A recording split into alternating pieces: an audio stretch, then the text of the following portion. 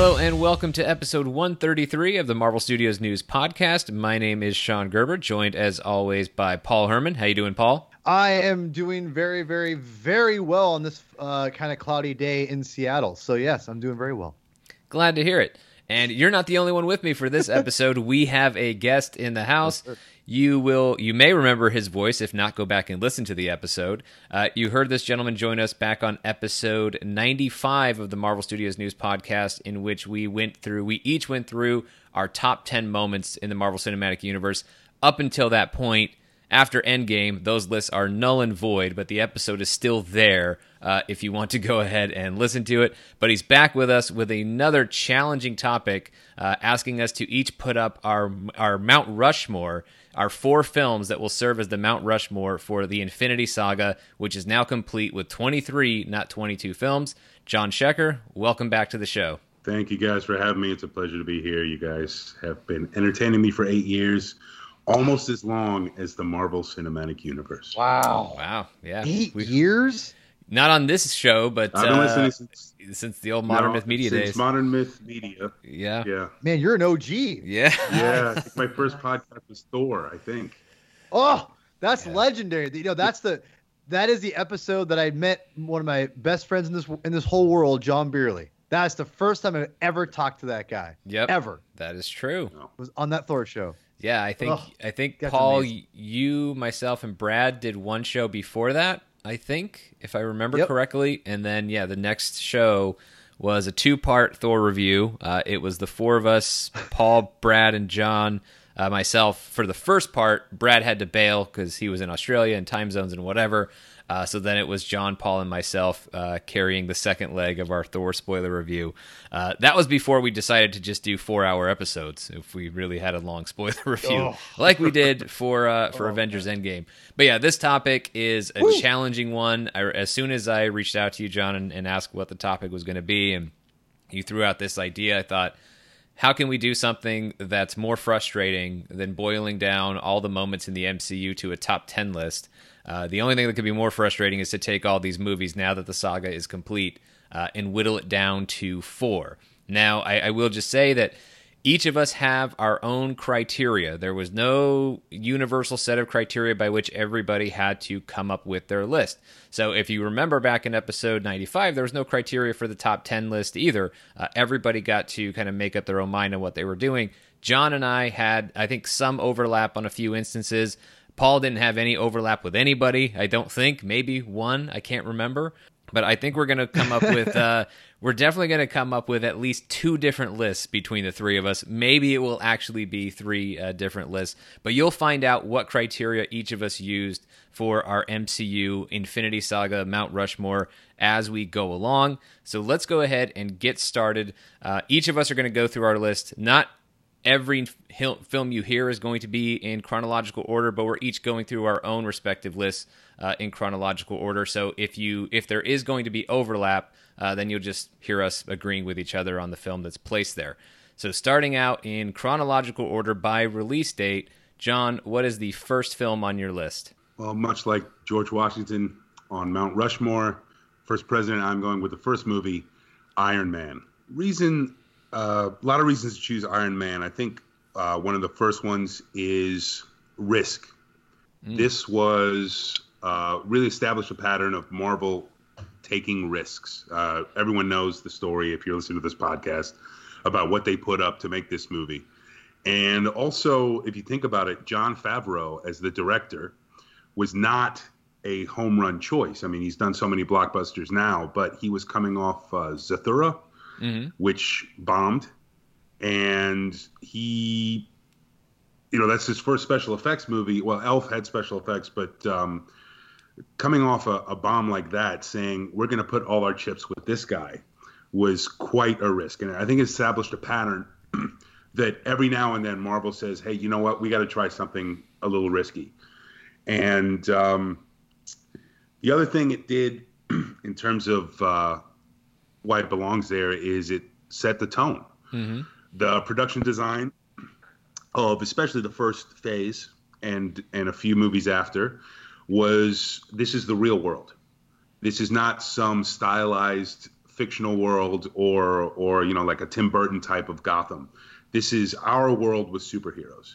And it also established a tone of humor, being very, very present. Obviously, I remember laughing throughout that movie the entire time.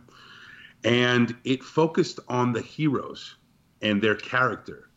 So that, I think, is the tone that a lot of Marvel movies have kept and why it's been so successful. And then my final criteria for why putting it on there is Tony. Robert Downey Jr.'s casting was such a home run that I think it let Marvel say, we're going to get the best fit for the part, regardless of how big a star they are at the moment.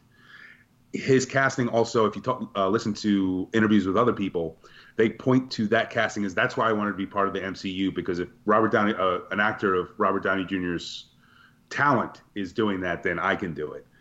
And I think from a story perspective, I don't think it's in doubt that Tony Stark is the most important character in the Infinity Saga. He is not only his own trilogy in the Avengers, but he's a big part of the Captain America trilogy, and he's a big part of the last couple Spider-Man movies. And he even touches, his father does, on Ant-Man. So his character's imprint has been all over this story. And spoiler alert, starts with his birth as Iron Man, ends with his death. So for that reason, I am putting Iron Man as the first movie on my Mount Rushmore. It's also the first movie on my Mount Rushmore. I think it has to be there. Paul might say otherwise, but for me, there's no way I could not have Iron Man on this list. I think it is not only, as John said, I mean, the MCU just flat out doesn't exist without this movie hitting the way that it does, with everything that was on the line, with rights to characters. All of that is important.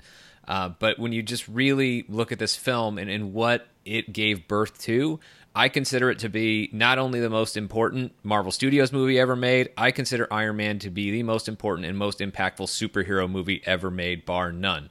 I think it's at that level now, and has been actually for a while, because we just don't have the MCU without it.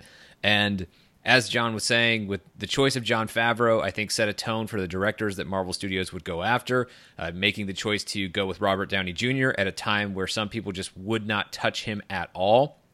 Making those choices, and all the way, because might be another movie that pops up on the list, but people talk about Guardians of the Galaxy several years ago and talk about how that was, going into that movie, that was Marvel Studios' biggest gamble.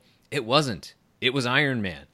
For all the reasons that we talked about, with characters being on the line, Jon Favreau, Robert Downey Jr., none of these were automatics the way that we consider them to be now. And I think that's the part where it's been lost a little bit, because Marvel's been on top for so long, and Downey's been on top for so long with this character, and obviously Favreau's been on an incredible run, that we just take it for granted that these were the obvious choices back when they were putting this movie together, and they just weren't.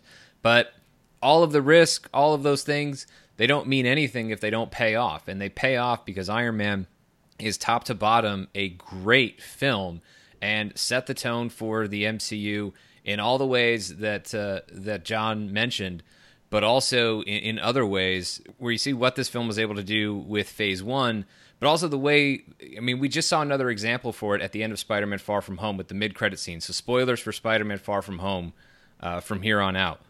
But when you look at what that movie did with revealing that Peter Parker is Spider-Man in the mid-credit scene, well, that can be traced all the way back to the very first film in this Infinity Saga with I Am Iron Man at the end, that Marvel Studios was going to walk this fine line of honoring the source material, giving us the kinds of things, letting us see things and storylines and characters that we've been dreaming about forever, but at the same time, they weren't going to let us think that we could just settle in and know what was going to happen just because we had read some comic books. That even for the comic book reader, you would be satisfied, but you wouldn't necessarily have sure footing at any point in time. And I think that's what makes the stories that much more satisfying. If you're just watching a bunch of things you know to be inevitable play out as you expect them to play out, this doesn't work. This works because it's able to delight comic book fans, mainstream audiences alike, and that's what Iron Man was. I mean, I remember watching that movie. I mean, I was already excited about it. You can go back to our Road to Infinity War episode and trace our excitement and anticipation for Iron Man.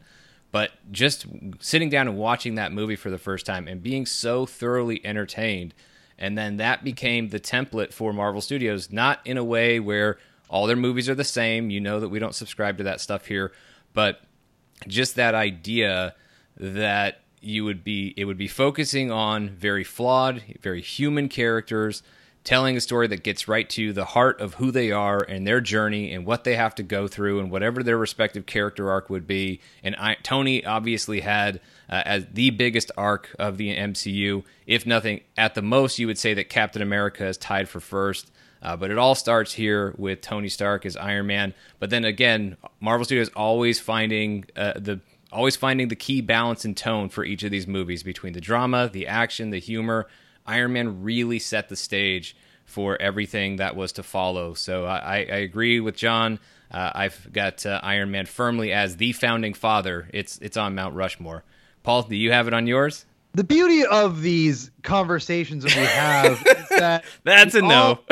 We all can just agree that the argument can be made for any MCU film on this list. And that's the beauty of conversation and the beauty of individuality of people having different opinions and whatnot. So for me, the Mount Rushmore is, I looked at it a lot differently. And like, I love how you kind of talked about, Sean, that, you know, our criteria is going to be a little bit different.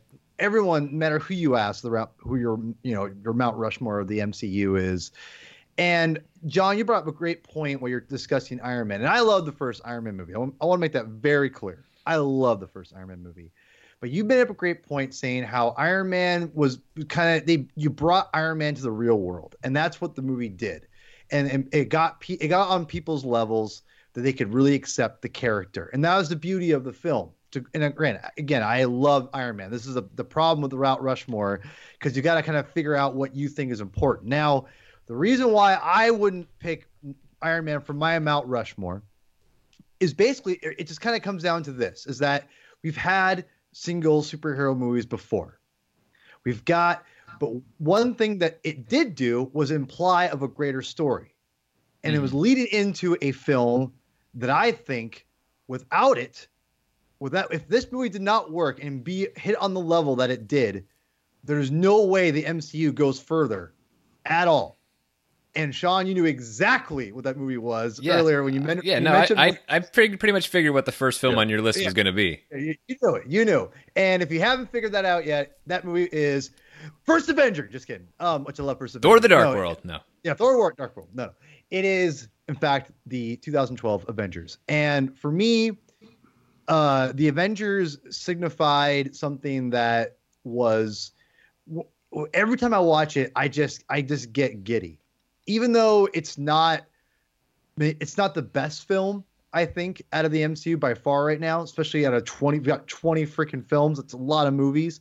If somebody said it was the best film, while it wouldn't be the same as my ranking, I wouldn't fight them on it. Yeah, I think it's good. Exactly. I think it's good enough to be called the best film if somebody feels that way.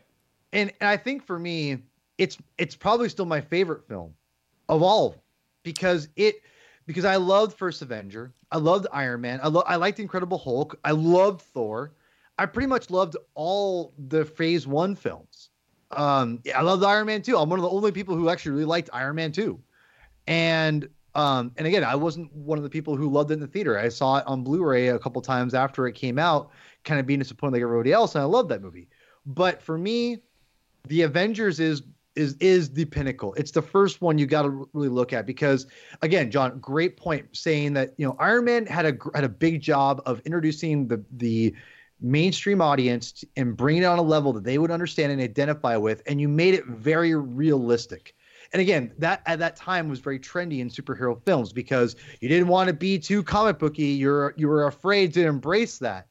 And as you know, and again, I think the MCU did a great job of kind of getting people ready to what they were about to be exposed to, and what they were pretty much ready for at that point. They kind of like put the training wheels on, if you will, on Phase 1, and said, okay, Captain America has a superhero costume, so does Thor. They have capes and whatnot.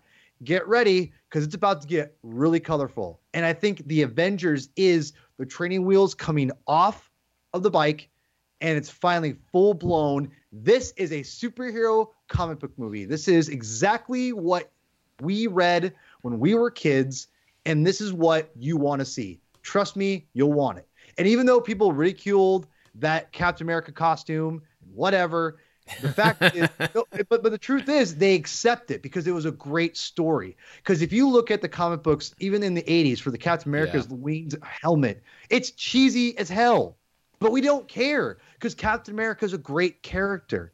And the whole everything, with heroes fighting for stupid reasons, and it's silly, it's whatever, it's over the top. Avengers had the perfect balance of everything. And when I say of everything, I mean of tone, I mean of humor, I mean even the balance of characters. And you can hear me rave about that first Avengers movie till the cows come home, but really, that to me is the pinnacle of what changed superhero films going forward. Iron Man was the first, but to me it still treaded on the other things that came before and that came out after it, or excuse me, during it, like Dark Knight, Batman Begins. And again, I love Iron Man, but for me, the Avengers is full blown. The MCU really came alive there because they really embraced the roots of where it came from. Because again, they all teamed up against Loki. It was a villain they already put into a previous film. So it was just something that, we see these aliens come down. I mean, it was just again, it felt like the comic book brought to screen. And whereas I felt Iron Man and even First Avenger, which I love, First Avenger is my top 5. That's an adaptation of the comic books and trying to make it more realistic and ground level for the mainstream audience. I feel Avengers is full blown. This is a comic book movie. This is superheroes at their best. Watch and enjoy. You're ready for this. And I think the audience obviously was ready because they ate it up way more than I was anticipating. So for me, Avengers is my number 1 on the Mount Rushmore of the MCU phase, or the Infinity Saga, if you will. Yeah, the Avengers is actually one of the toughest omissions from my Mount Rushmore. It's not on my list, which I'll get into a little bit more later, but for specific films that are going to be on my list. But with the Avengers, it was kind of a debate between Avengers and Iron Man as the Phase 1 tone setters. And you're totally right in that Avengers put things on another level, both in terms of what Marvel Studios was doing in the movies and the way the audience was embracing them. So I totally understand why you would go Avengers. I kind of have Iron Man effectively, and maybe something else, effectively representing Avengers on my Mount Rushmore because Iron Man being so instrumental. He was, the through line of the entire Infinity Saga, but definitely that first phase, because even that film was, even Avengers, it was a little bit more of that coming out party for Captain America, but it was still mainly Iron Man driven. The Captain America angle, while they started getting to it for sure in the Avengers, I'm not disputing that, but I think they took the full turn with Cap in his second film, which is probably going to end up on at least somebody's list. But John, do you have Avengers on your Mount Rushmore? Paul, I'm sorry, I'm going to have to agree with Sean on this one. It was the toughest omission of all movies. I understand your hatred is well-founded. Yep. It was the tough. It's 4.5 on my list, but there's another movie that I think had to be there that sort of represents the Avengers. Yep. And in rewatching it, it has slowly climbed a little bit down on my list in terms of favorites. It used to be my absolute favorite. And also, I think Iron Man did take a little bit of that space. But it was clearly the toughest omission for me because, as you said, Paul, this was the payoff. And the payoff was so profound that it let the Marvel Universe write a bunch of checks that they can cash in on Avengers. So even if a movie like Thor: The Dark World or polarizing Iron Man 3 or even Age of Ultron, which wasn't universally loved, didn't quite hit, the cachet of what Avengers did kept pulling it through. And then once they got to phase 3, everything just went gangbusters. But toughest one, so I do not have that one on my list. So I'm guessing we're jumping to 2014 for the next film on your list. Very good call. Yes. So 2014, 2 of the great superhero movies of all time were released. And another tough omission for me, but I went ahead and I'm going with Guardians of the Galaxy. Boom. The reasons I'm going with Guardians of the Galaxy is, once again, risk. Iron Man's the biggest risk they ever took, but Guardians was a pretty big risk. No one knew this team besides you guys, I think. There's like 15 people who knew even this team. Even I didn't know them that well. I knew who they were. I knew who they were, but I did not know enough about them. I started reading more Guardian stuff because of that announcement. Yeah. Paul was already well into it. Paul knew. I liked the old Guardians of the Galaxy comics, and I was reading Annihilation as it came out, and he can't correctly tell you who wrote and drew those issues, but he read them. I got the right. They're close enough. Albert and Landmine was a close enough. Come on. But what this movie did is the risk paid off. Mm-hmm. Helped in large part by the great trailers, which is something Marvel has really perfected. But I think that's the best one that they had. Avengers trailer actually kind of worried me a little. But this one was so funny in the theater that I remember seeing it the first time and the audience just laughing their ass off during the trailer, and they're sold. And this movie, I think more than any other movie they did, opened up the entire Marvel universe in terms of characters you could use.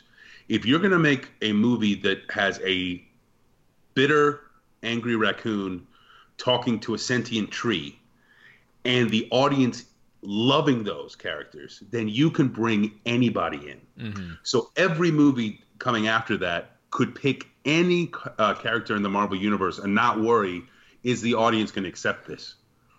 Which is a huge plus going forward. Yep. What this movie also did is it opened up the production design and the color palette of the MCU. Nowhere's design was so brilliant, and you also saw some of the pastels come in on Morag, where it wasn't that sort of real world-ish feel. It had an otherworldly feel. And the humor was there, the heart was there, the casting of Chris Pratt, who Moneyball and Parks and Rec was pretty much the only thing you know him from, maybe Wanted. Now he's a major movie star because they took a risk on him, not going again for the best character for the role. And what I think this movie did.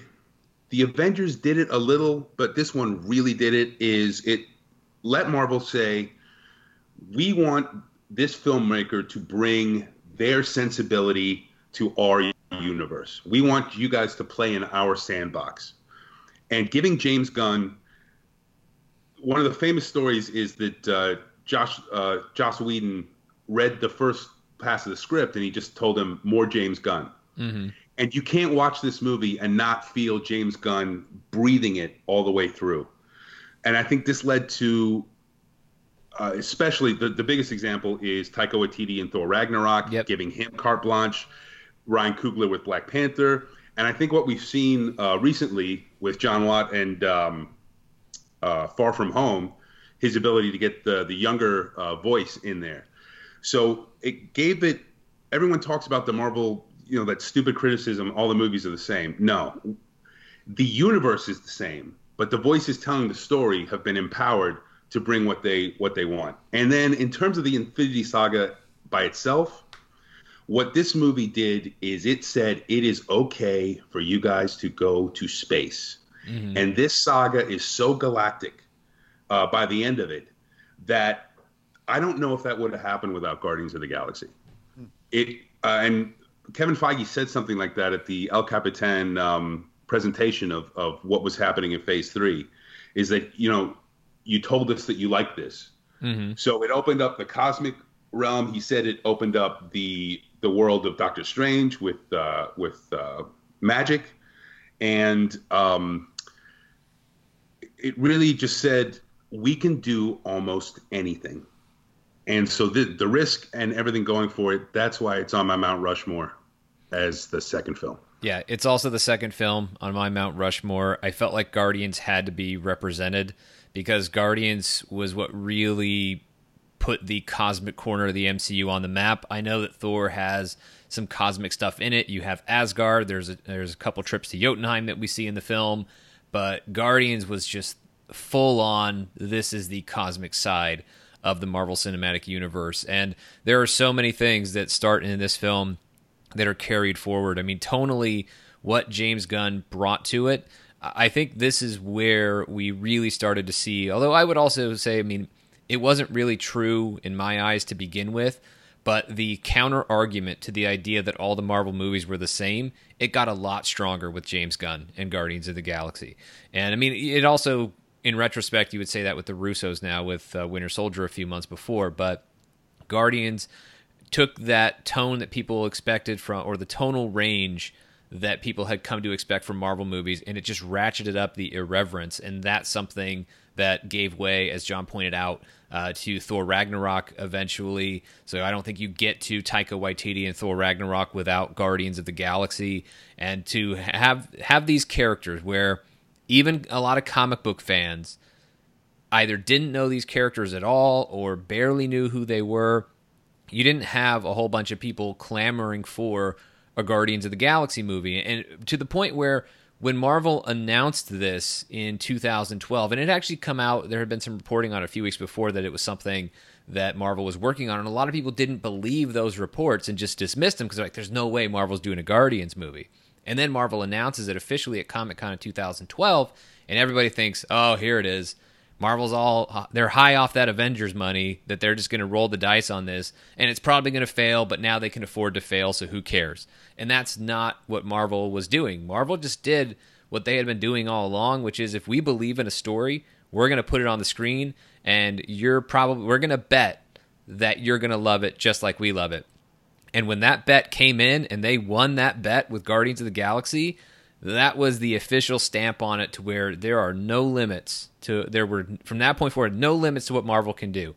If we can turn the talking raccoon and the tree into mainstream pop culture icons, which they did, there is nothing that they can't do.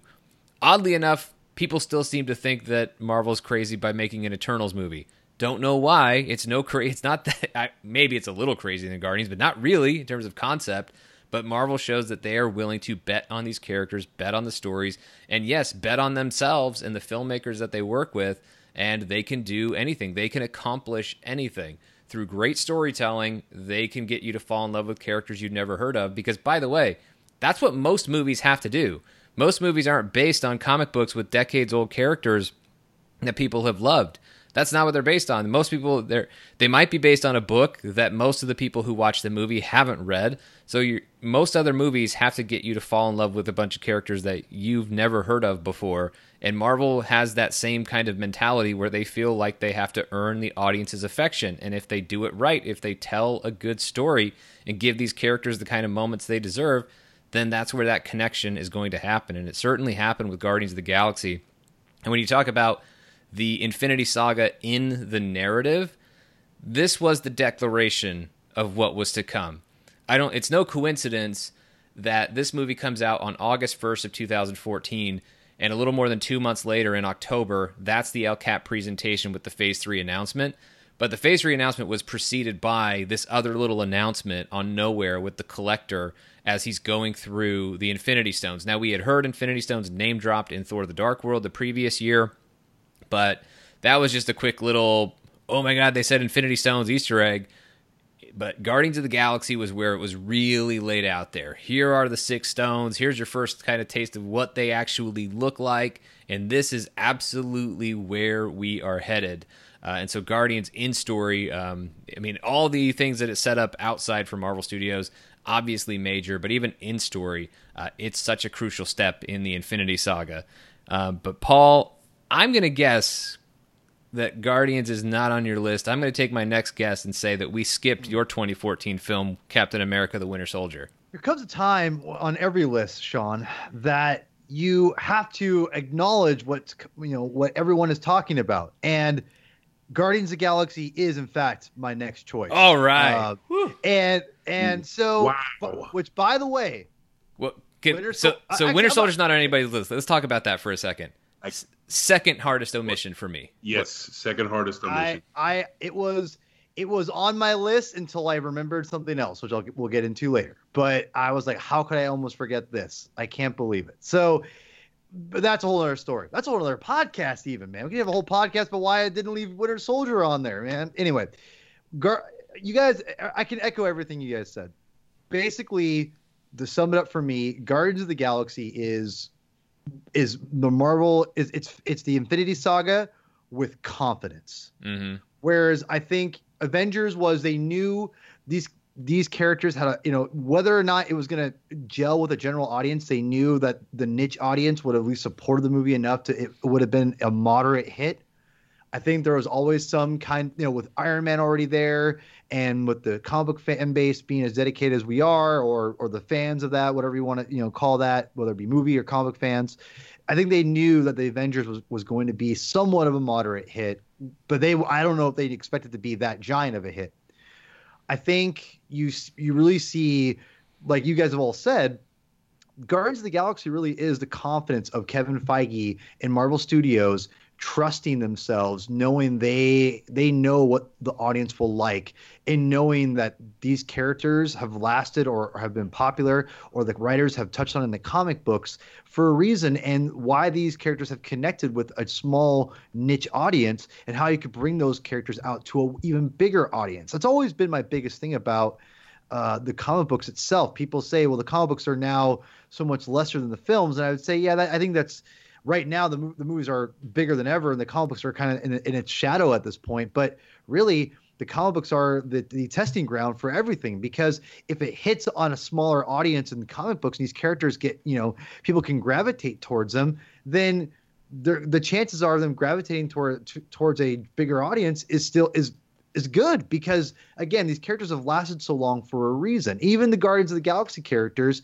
they kind of touched on. I think Kevin knew, like some of these designs from the film, like Star-Lord's helmet, the design of Groot, not Rocket Raccoon, but those two things in itself, those are all modern, like in the last, before the movie was announced, within a couple years. It wasn't like they made that, at least I'm assuming they didn't make that in the comic books, to be this for a potential film. They just designed it and whatever. And I think Kevin took that and said, I know people are going to like this. The dynamics that Albert and Landmine created in their comic book series, Evan and Lanning, excuse me, created in their comic series are going to gel with the audience if we put our own spin on it, meaning a director comes in with his or her vision, and they can say, this is what we're going to do. And to me, Kevin knew, again, Kevin's not going to let a director do something he doesn't want them to do, for the most part. Obviously, Kevin is going to give them freedom, but there's got to be some kind of overall story that he's got, and he knows what he wants, and he's going to get it. And I think he knew, and again, the confidence to put out something as brave as Guardians of the Galaxy, it was the first film I felt that basically told everyone, all bets are off.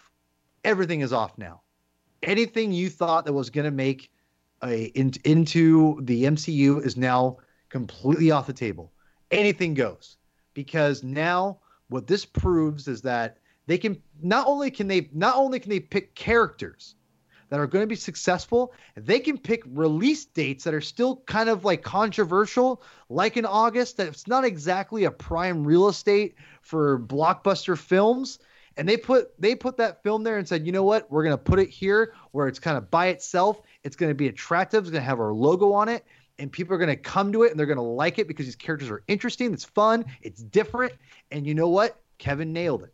And to me, it's all confidence. You have full confidence in your product. And it's to me, in the world we live in a fickle Hollywood where things are, if this doesn't work, step one, we're abandoning ship and we're doing this and we're doing that. And it's not a knock on DC. It could be considered that, but it's not. This is Hollywood in general, people. This is not, to give things time is not, it's hard for anyone, much less Hollywood these days. And the thing is, to have someone in Hollywood have confidence in their product and really, and again, build their whole product around something they're going to keep expanding on is huge. It takes a lot of guts and confidence to do that. And to me, Guardians of the Galaxy does all the things you guys said, and that, and it's again, it's the MCU saying, you know what? Here it is. Here's the Marvel Universe in cinematic form. Truly, yes, we gave you the good stuff. We gave you some great stuff, but here it is on a level you've never even anticipated. And you may not, again, like Avengers, you may not be ready for it. You may not think you're ready for it, but you are. And here's why. And sure enough, everyone was ready for it. Absolutely.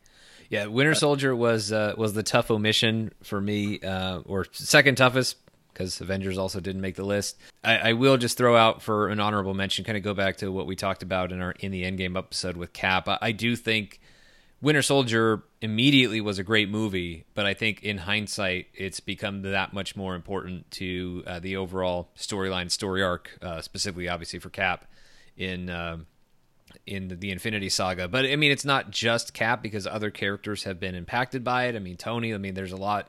There are things that happen in Winter Soldier that play their part in causing the conflict in Captain America Civil War, and of course that leads right into Infinity War and Endgame. But really, there's a lot for Cap that is accomplished in Captain America, the Winter Soldier. There's just a couple of other things that I could not leave off of the list, so had to omit it. But John, let's go back to you here. I'm wondering if this might be the one point where we don't agree, is film number 3. So what do you have next? Well, I just want to first say about Cap, Winter Soldier, my second toughest submission, and one of the things it did is it reinvented a character, which was something else that Thor did in his third movie. And I think Cap really gave you the blueprint of how you can take that left turn if you want to change the trajectory of a franchise. And that is, of course, the other huge thing about Winter Soldier is the Russos, which is such a huge part of the MCU and the Infinity Saga. But alas, we had to leave it off. So yes, my number 3 movie, I jumped quite a few years, and I am going with Black Panther. Okay, I think we're going 4 for 4, bud. Okay, possibly. So Risk, stupid Risk, saying we can't bank on non-white characters, and they did, and it paid off. The other thing is legitimacy. Mm-hmm. This movie was nominated for Best Picture and won 2 Academy Awards. Three. I'm sorry. What was the third score? It won for production design, costume design, and score. 3 Academy Awards in real categories, not effects. Real categories that the other movies that real movies win for, not just comic book movies. And the critical acclaim and the Oscar nomination for Best Picture and the wins, because this movie tackled real issues. Controversial issues, dangerous issues if you did them wrong. And they waded into it and said, we are going there. We're going to let Ryan Coogler go there. We're going to let the writers go there. And that sort of empowerment is incredible. Something else I think this movie did is it kind of energized the MCU at a point where it was not stagnant, but predictable in terms of these movies will open to this amount. They'll make about $800 million, and the fans are, generally excited about a week or 2 before they start to get really built up. This one was a freight train of momentum, and it became an event. And I think it pushed all the subsequent MCU movies, maybe not Ant-Man, but the rest of them, to be big cinematic events. You think about Spider-Man's probably going to make $1 billion. That means Black Panther, the 2 Avengers movies, Captain Marvel, and Spider-Man will all make over $1 billion. And Black Panther, I think, was the fire that sort of lit that. And the support they were able to get organically on Twitter with every announcement of the cast, of the director, we got Run the Jewels for the trailer, really built it up. And then the most important thing, I'm Dominican, so I don't get to see myself as a hero very much on movies that aren't about drug dealers, is diversity. This something I realized, which is really amazing, is that for the first, up until Black Panther, if you were a non-white actor, the best role you could hope for in any of these movies was the best friend. Rhodey, Falcon, Heimdall, Luis, Wong, Ned. That's what your box was. Black Panther blew all of that out of the water because Black Panther was the non-white was the hero, the villain, the love interest, the most trusted advisor, the best friend, the rival.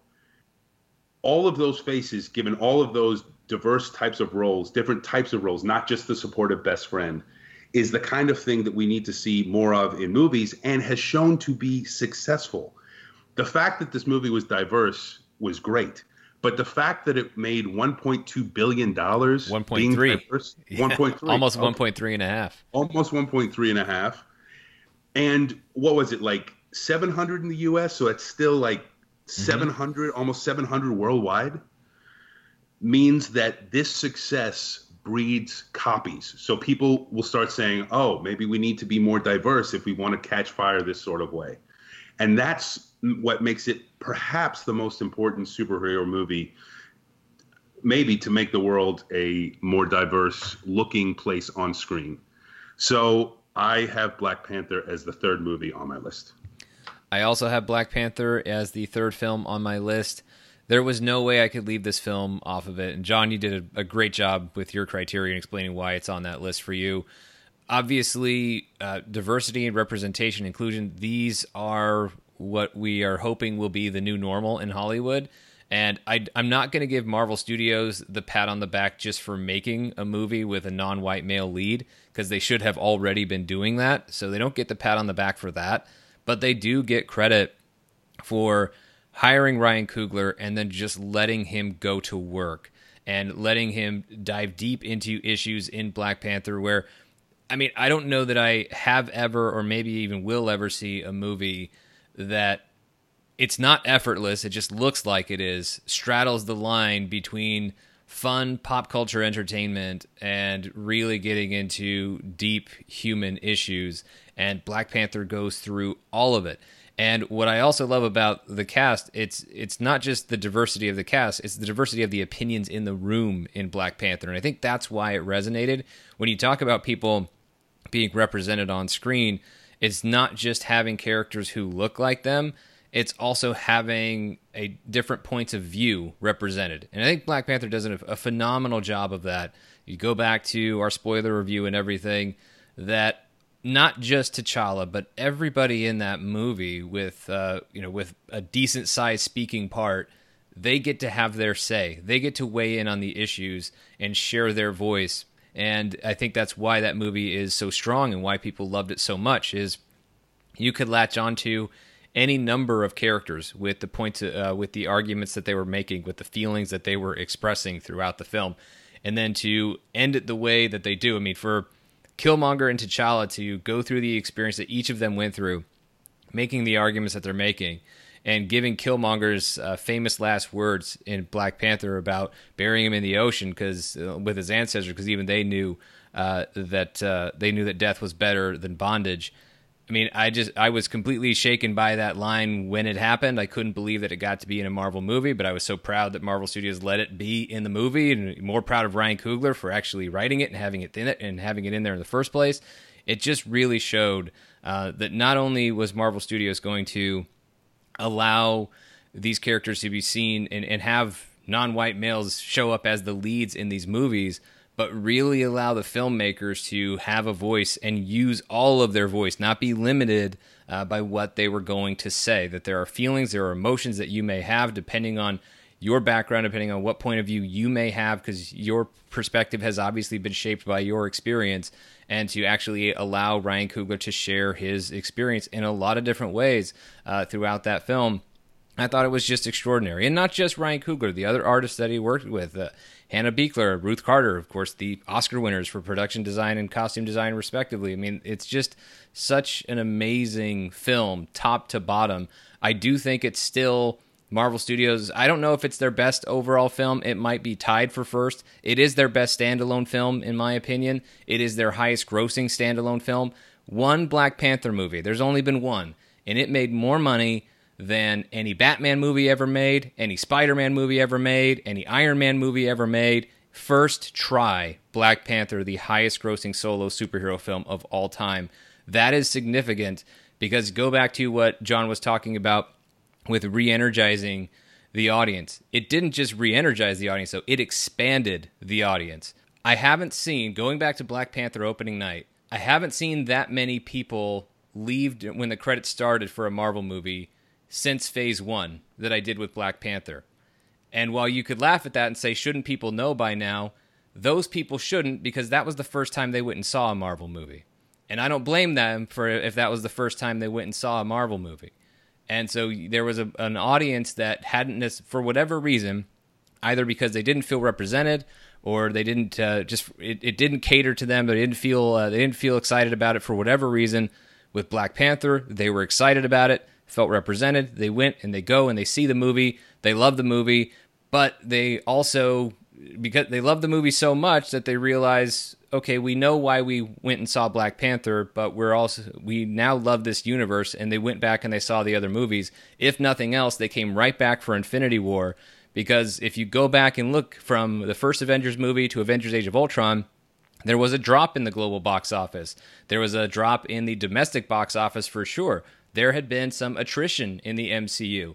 And when you look, and Infinity War was probably going to overcome some of that because of the combination of the Avengers and the Guardians. But without Black Panther, I don't think Avengers Infinity War makes that leap from $1.5 billion of the first Avengers movie all the way to $2 billion. I think a lot of that comes from Black Panther, and it created this wave of momentum that Ant-Man and the Wasp aside has carried through with the Marvel Universe, where we're on this streak, again, with the exception of Ant-Man and the Wasp, of billion-dollar movie after billion-dollar movie, and the audience has just been expanding. And I think when we're talking about the Mount Rushmore of the Infinity Saga, it has to stand up for all time, right? It's literally going to be etched in stone. So I also have to look at, as important as Black Panther is for the Infinity Saga, and it is vital, it might be the one film out of this entire Infinity Saga that has the biggest impact on the future, on the next saga, is going to be Black Panther. And that's why I feel like that, among many other reasons, is why I feel like it has to be represented on the list. And one more thing that John touched on here was when he was talking about the legitimacy that comes with the awards nominations. We did an entire show talking about Black Panther and its Academy Award nominations, then actually winning 3 of them, being the first ever comic book superhero-based movie to be nominated for Best Picture. Is it the first one that ever deserved it? No, but it is the first one that actually got it. It was the first one that made such an impact that the Academy just could not deny it. The Academy knew that they would be killed if they denied that film. I mean, people complain about the Academy anyway, because then they made a mistake with who won Best Picture. But they would have been raked over the coals, and rightfully so, if Black Panther had not been nominated for Best Picture. And it really helped change the conversation around Marvel movies. Marvel movies have largely been, outside of visual effects and then one sound category for Iron Man, makeup and hairstyling for the first Guardians of the Galaxy, Marvel movies had been ignored by the Academy.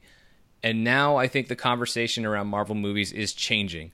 Those of us we've been on board, we've been along for the ride every step of the way.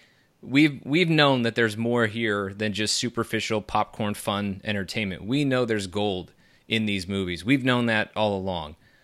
But I think for most of this time period of the Infinity Saga, it's been easy enough for everybody else to just wave that off and just go ahead and ignore the MCU, ignore how good these movies really are. Black Panther really did a lot to change the conversation, because then people were talking about Black Panther and its artistic merit, and also retroactively talking about the artistic merit that's been happening all along inside the MCU, and it's going to change the way, and it already has changed the way, that other MCU movies are going to be viewed going forward. Other MCU movies, and other comic book-based superhero movies, not just the ones from Marvel Studios, are going to be looked at through a different lens, as if they could legitimately contend for these higher awards. Not that the awards really matter. They are feathers in the cap. That's not something that you need to use for validation of your opinions, but it is nice to see hard work being recognized by your peers within the industry. And so I still hope to see the people who work so hard on these movies to receive that kind of recognition. And Black Panther got it, and other Marvel movies may subsequently be able to get, and the people who work on those movies will ultimately be able, or may, in some cases anyway, ultimately be able to have a better chance now going forward of having their work recognized, because Black Panther has changed the way these films are looked at. So yes, it is absolutely on my Mount Rushmore. Every once in a while, someone is given the opportunity to speak last on something that they all agree on. And yes, this is my pick as well. In fact, this was the movie I almost forgot about when I had Winter Soldier in there before. I'm like, okay, Winter Soldier has got to be in there because of this, and this. The reasons, I wanted to argue with you a minute there, John, when you were talking about Winter Soldier, about a couple things. I'm like, I wanted to jump in. I'm like, oh, this isn't the time. Different podcast. Next show you're on, we'll do that. But I remembered. I'm like, wait, Black Panther. Like, I cannot not have this. This is such an important film, and you both beautifully described, especially John, especially you really nailed exactly how important, how monumental this film is on so many levels. And I think one of the best things about Black Panther is that it not only is amazing in the fact that it's going to gives us better representation of the world within it, like with what it represents, but it's just a freaking great movie. And like, it's all those things combined, and it's like, this is great. And like you even said yourself, they went dangerous places. Like, if you would have told me years before Black Panther was even in sniffing a film, and you would have told me it would deal with race and things like your role in societies and whatnot, I would have been like, man, that is not the way to go for Black Panther film. And boy, I'm glad that people don't listen to me or ever listen to me ever sometimes, because obviously in today's times, this movie was so important, and the issues they brought up were important for today and needed to be said today. And they did it beautifully. They gave us, and one of the things I think, I didn't really hear as much talk about this, is the fact we got a villain that was both evil, but yet also so understanding, even on a level that, Loki, we all understand and respect, or not respect. We all can understand Loki and where he might've went the wrong way and where his misgivings and whatnot began. With Killmonger, it's a total different story, because he was brought up in a much different environment and different circumstances, and just everything those are all things that even people can even relate to, even bigger level than Loki's. People can still identify with Loki. I mean, I can identify sometimes with Loki, how he was brought up and things like that, and all of those complications. Where with Killmonger, it's even bigger than that. And like you said, John, this movie goes dangerous places that you wouldn't think a superhero movie would go, and it does. And I love everything about Black Panther. I love it's beautifully written. The dialogue is great. The characters are great. He has probably the best supporting cast in all the MCU, basically. That's not relying on another Avenger or Avenger, if you will. Like, you could look at Winter Soldier, and you've got Falcon, you've got Black Widow. Again, I love that about, even Thor Ragnarok. You have the Incredible Hulk in the movie. You have Valkyrie. Black Panther is just Black Panther, and he's got a great supporting cast of different characters that you weren't really invested in before, but you came out loving. And again, not always the case in all these MCU films. I mean, the Warriors 3, I love those guys and Sif and everyone, but they were underutilized. They were not properly fleshed out. In Black Panther, you have so many different great characters that people clung to and loved. Shuri, oh my God, Okoye, I almost forgot her name. I mean, like, these are great characters that people wanted to see, that when they came back in Endgame, you wanted to see more. And Okoye, the fact that she has more, she survives in Endgame and goes further. I mean, that is a testament to Black Panther and the job that Coogler did and everyone did in that film. It's, and like you said too, Black Panther was nominated for an Academy Award, multiple Academy Awards, Best Picture. I mean, it's like, it just baffles me that again, it was rightfully nominated, but it just, I never thought I would never have predicted that ever. And this movie is so important on so many different levels. And not only that, but it's an important, as I think going forward because obviously it's important in a meta level of the whole society and whatnot going through. But in the MCU level, it's giant too, because we all know Black Panther is going to be basically the next Tony Stark / Iron Man character in the Avengers going forward. And that his role and his leadership is going to be a pivotal part. I mean, it's all there. And so to me, this film does so much on so many different levels. It's amazing that it can be a coherent film, and it's a blast to watch. And the fact it does all that in 2.5 hours or whatever is amazing. So yeah, again, John, I thought you did a beautiful job. I hate being the last person sometimes now with all this. I wish I had a more controversial list so I could but I don't. I maybe the next one might be a little more controversial, but we'll see. But yeah, I'm with you, John and Sean. Black Panther has to be on your Mount Rushmore. I think if you don't, I want to hear why, because it's a great, amazing film. Well, we've now arrived at everybody's fourth and final pick. I didn't even expect there to be 2 clean sweeps in this one, let alone potentially 3. But I don't know. Paul's kind of making me think he might go a different direction here. But we'll continue going in our rotation here. So, John, what are you picking to? I think it's mostly just a 2-horse race. One that I would say is probably heavily favored. But for the last film that is going to be etched permanently onto your Infinity Saga Mount Rushmore, is it Infinity War or Endgame? It is Infinity War. We are going to disagree. But yeah, go for it. Finally. Okay.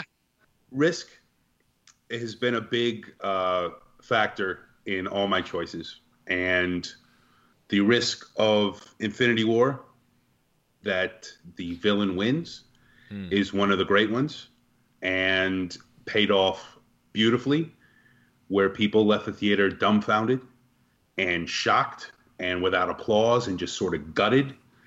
And that sort of showed that Marvel is still on top of its game. Right after Black Panther, you have one of the biggest events ever ending with a downer.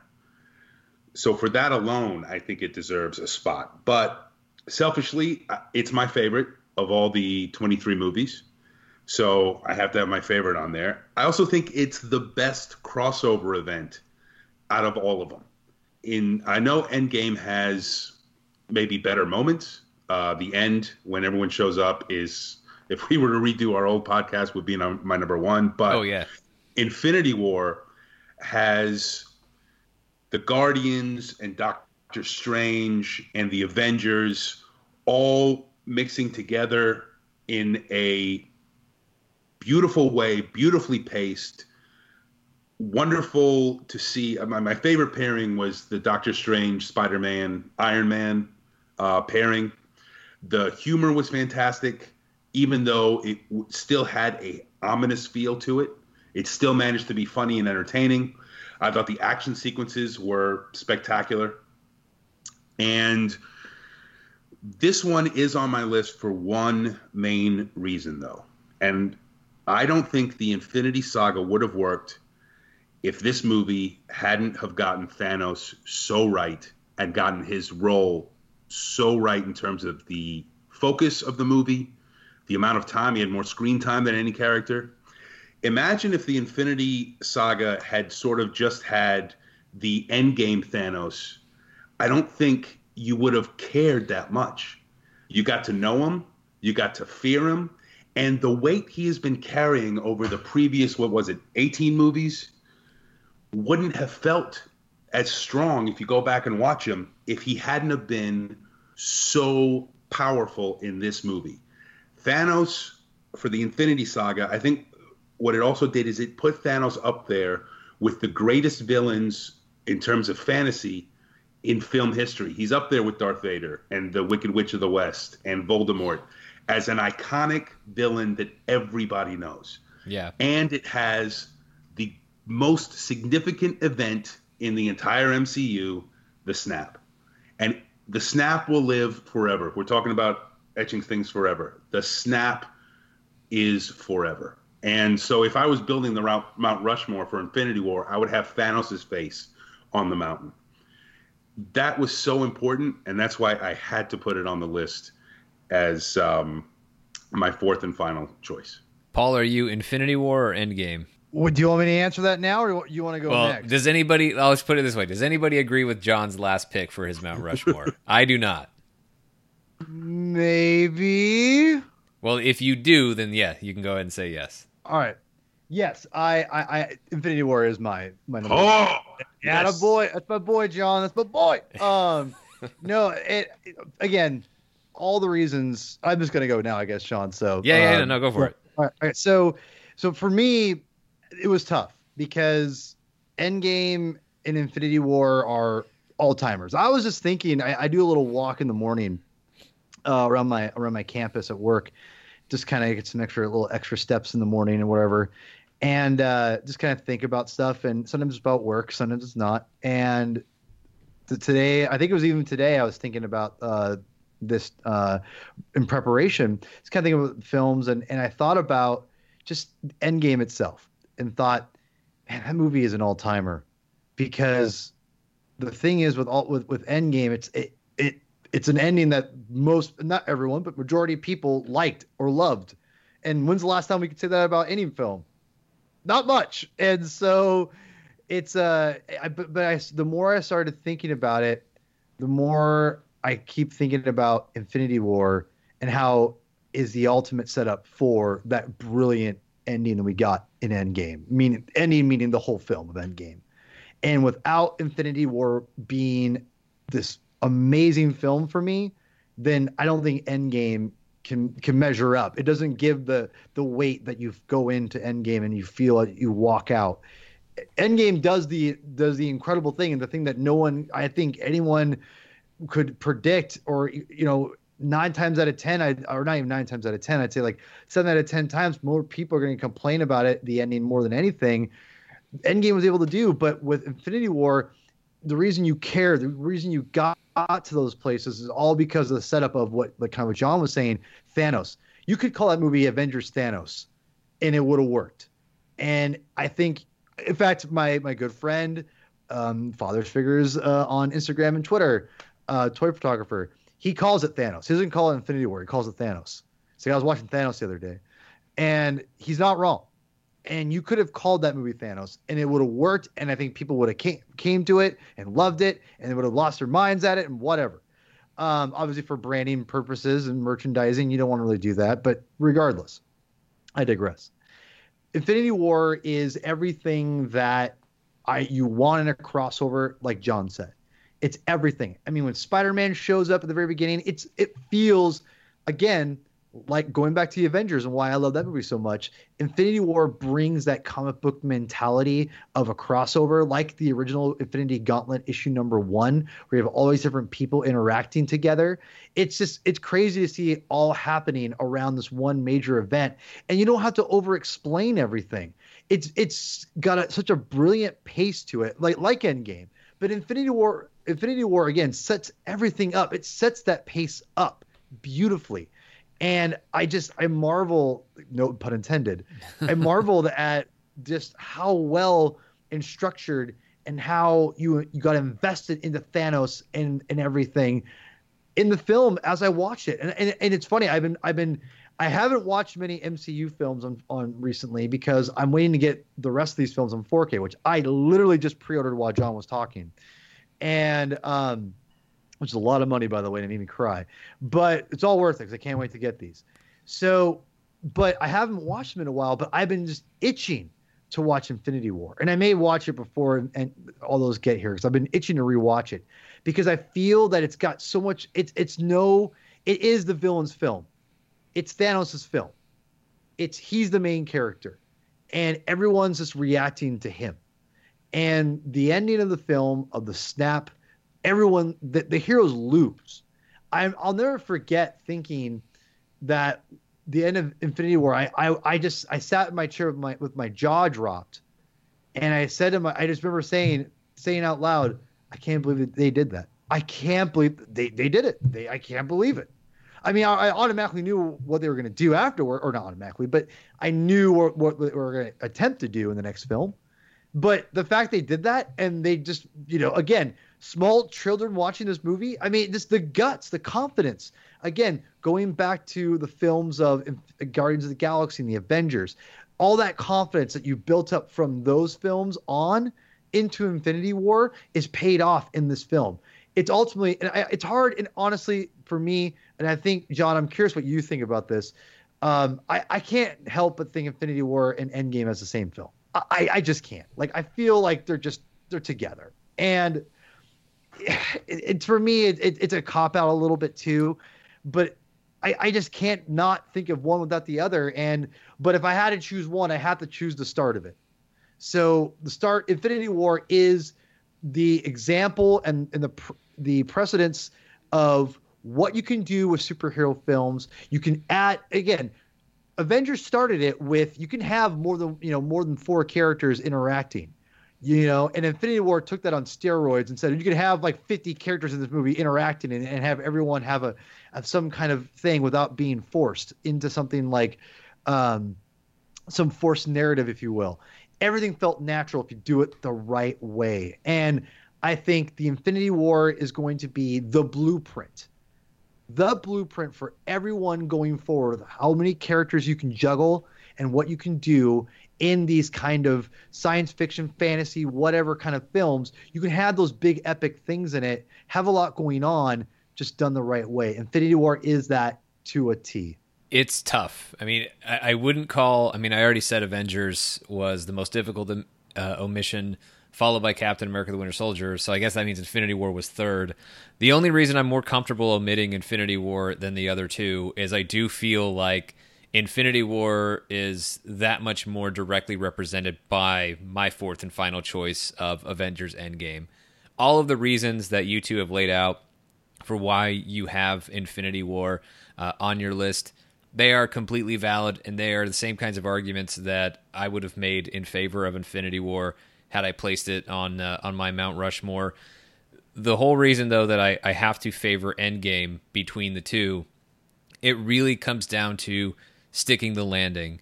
It comes down to Marvel Studios being able to deliver a fitting conclusion to the Infinity Saga. That that they actually did it.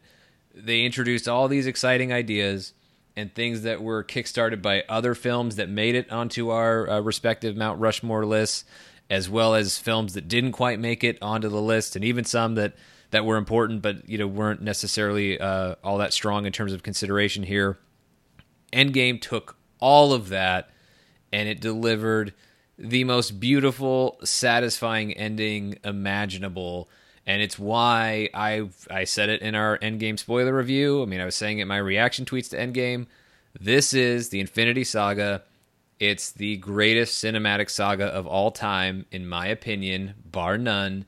And it couldn't be that if it didn't have an ending like Avengers Endgame. So that's why Endgame just has to be on the list.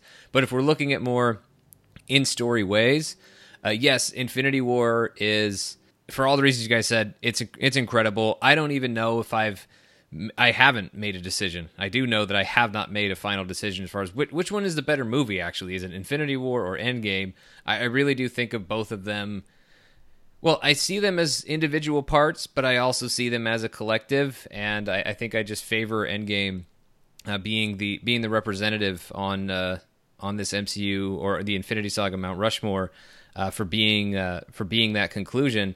And it's tough, but the other part of it in story that I was getting at there before I started rambling, but the other part that I was getting at was Endgame covers a lot of ground. It doesn't just represent... Sure, it also represents Infinity War for me, but it represents a lot of the MCU. I mean, Avengers didn't make my list. Endgame helps provide that representation of the Avengers because you go back and we're seeing 2012 for the Avengers. And we go and we see some of Guardians of the Galaxy, although I still gave Guardians its own place on my list.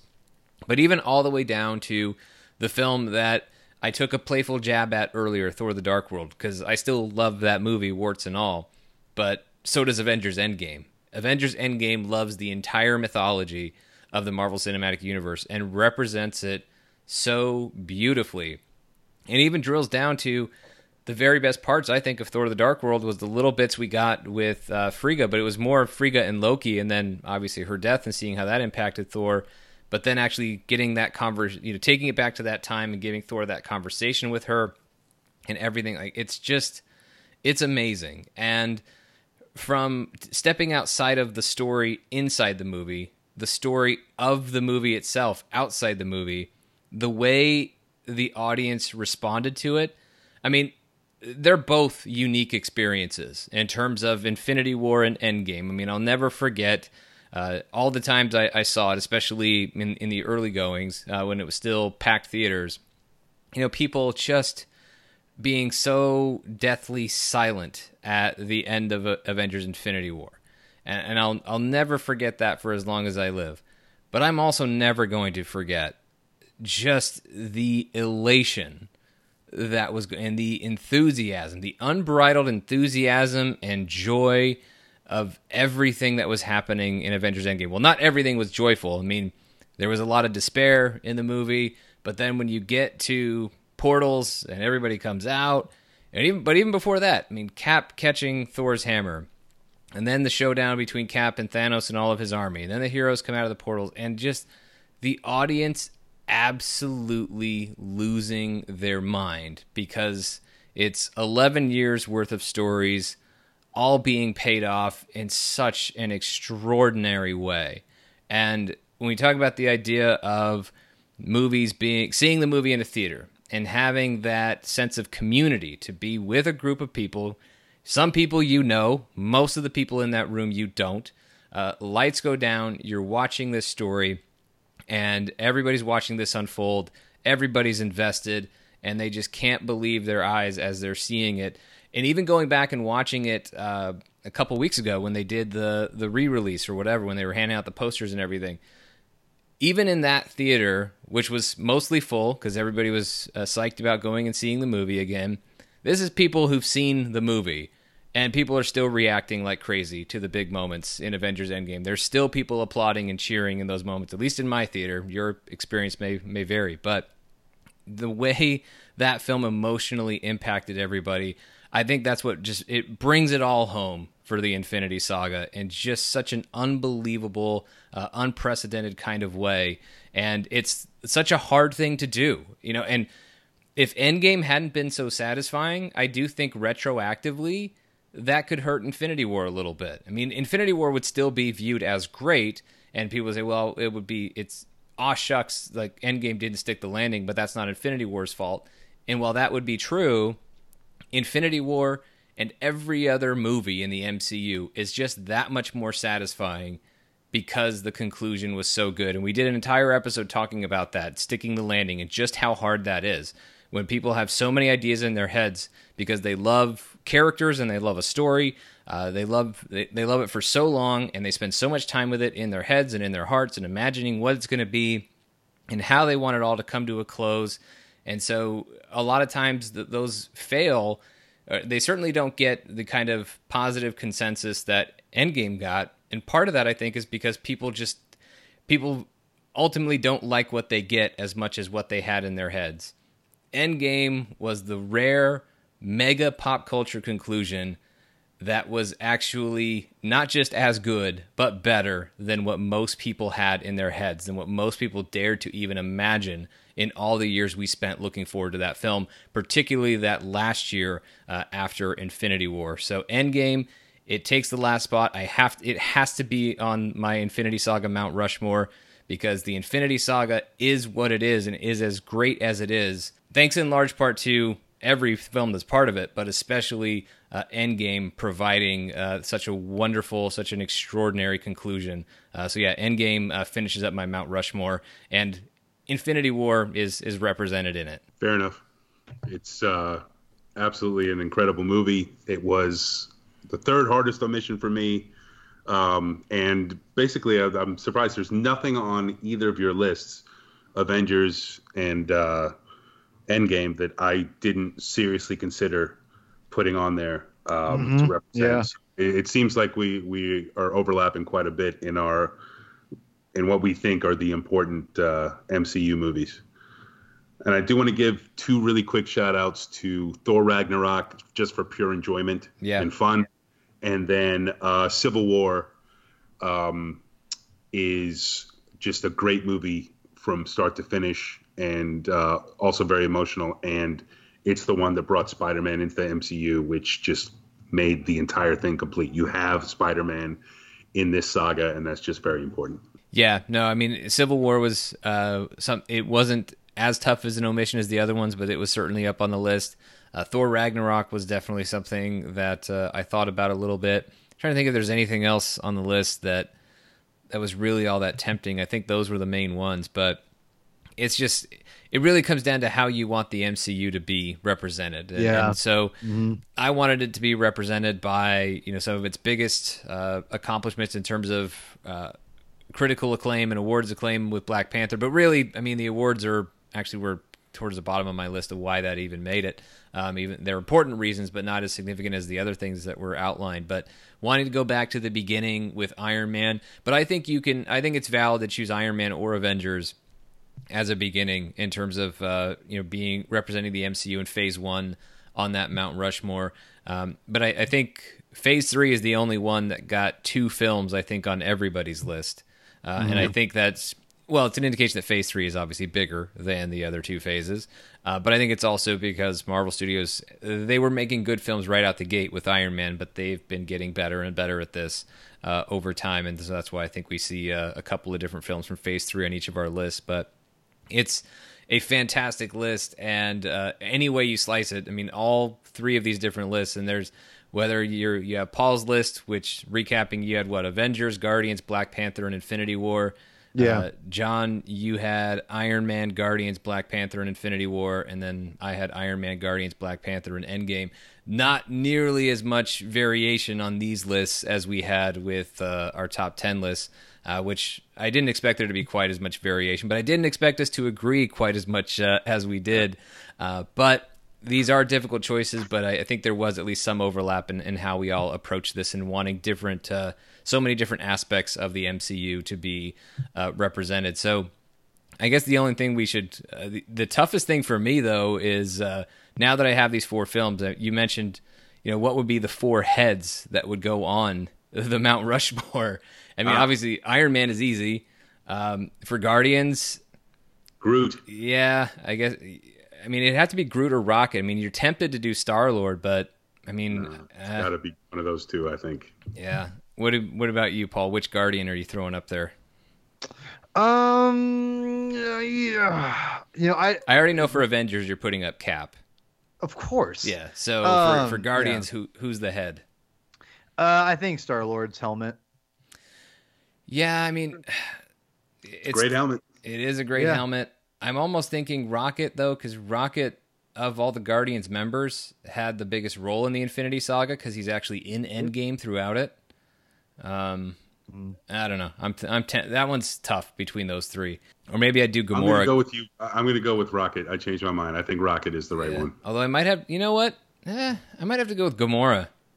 I don't know, because we seriously don't have any female representation on on the Mount Rushmore. So I'm going to go with Gamora. And not just because she's a female character, but she actually has a great role in each of those first 2 films, but an incredible role in Infinity War, and then also an incredible role unexpectedly in Avengers Endgame. So I might favor her there. Although it's tough. The only one I know is not on is Drax. No offense to Drax, he's great, but he's not as tough a choice as the other ones. Black Panther, I think it's fairly obvious. We'll just go ahead and go with T'Challa. So for Infinity War, John, you mentioned Thanos would be the head on your representing there. So Paul, are you also picking Thanos? Yeah, for sure. Well, you can't. I don't think you can not pick Thanos for Infinity. Yeah, if Infinity War is your choice, yeah. Yeah. The hardest part for me is deciding between Thanos for Endgame, even though he didn't actually win. It's not going to be Iron Man because Iron Man's already is already there. So it's kind of a 3-horse race between Thanos, Cap, and Thor. And I might have to. I might have to go Cap. I mean, the most emotional and cathartic moments besides Tony, who's already represented, are Cap. Getting the hammer, Avengers Assemble. So I don't have any villain representation on my MCU Mount Rushmore, and so I feel real bad about that for Thanos because I agree with you, John. I think he's firmly become an all-time movie villain. He's on the short list. He's absolutely on the short list for the all-time greats. There's no doubt about it. And that's for us. We've seen all the great villains that have been on screen up until this point. I can't imagine for a younger generation growing up on these films how Thanos that's their guy when it comes to movie villains. Like, that's the one that they're always going to remember because he's the one who killed half their heroes at the end of that one movie. And just how formidable he was even in Avengers Endgame and everything that it took to beat him, a 1 in 14.6 million shot to beat him. It's tough. I might have to, but if I put Thanos on there, then I don't have Cap on my Mount Rushmore, and that's really tough. But I don't know. Maybe I'll split it. Half of that head will be Cap, the other half will be Thanos. So it's not going to work at all size-wise. Yeah, I think for me, if you have to have Thanos as the head, and I think Cap, to me, again, you said it best, Sean. Avengers was Cap's coming out party. I think that was what people got to see Cap for what he was and what makes him a great character. First Avenger was great, but no one really saw it. But I think people got to see what it really was about in that film. Yeah, no, for sure. Well, I think we've got all of our Mount Rushmore lists wrapped up. I'm sure you all have your own lists, so you can reach out to us on Twitter or whatever. We'll tell you where you can do that to tell us how right or wrong we are. Probably going to lean... It's the internet, so it's probably going to lean that we're wrong.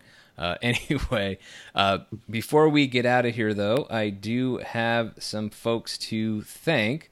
So let me say thank you to Benjamin A. Pete, Gary Hicks, Kirk Gardner, Jamie Magwick, Kurt Anderson, Phil Hahn, Anthony Lowry, Jake Wade, JP Faea, and Josh Farrar. They are among the latest patrons over at patreon.com/Marvel Studios News, where we have all kinds of exclusive content from this podcast that is not available anywhere else. So we do Patreon credit scenes, where we do an episode like this one, but then we'll have an additional conversation, perhaps about a related or unrelated topic. And we attach those to not necessarily all of these episodes, but most of them.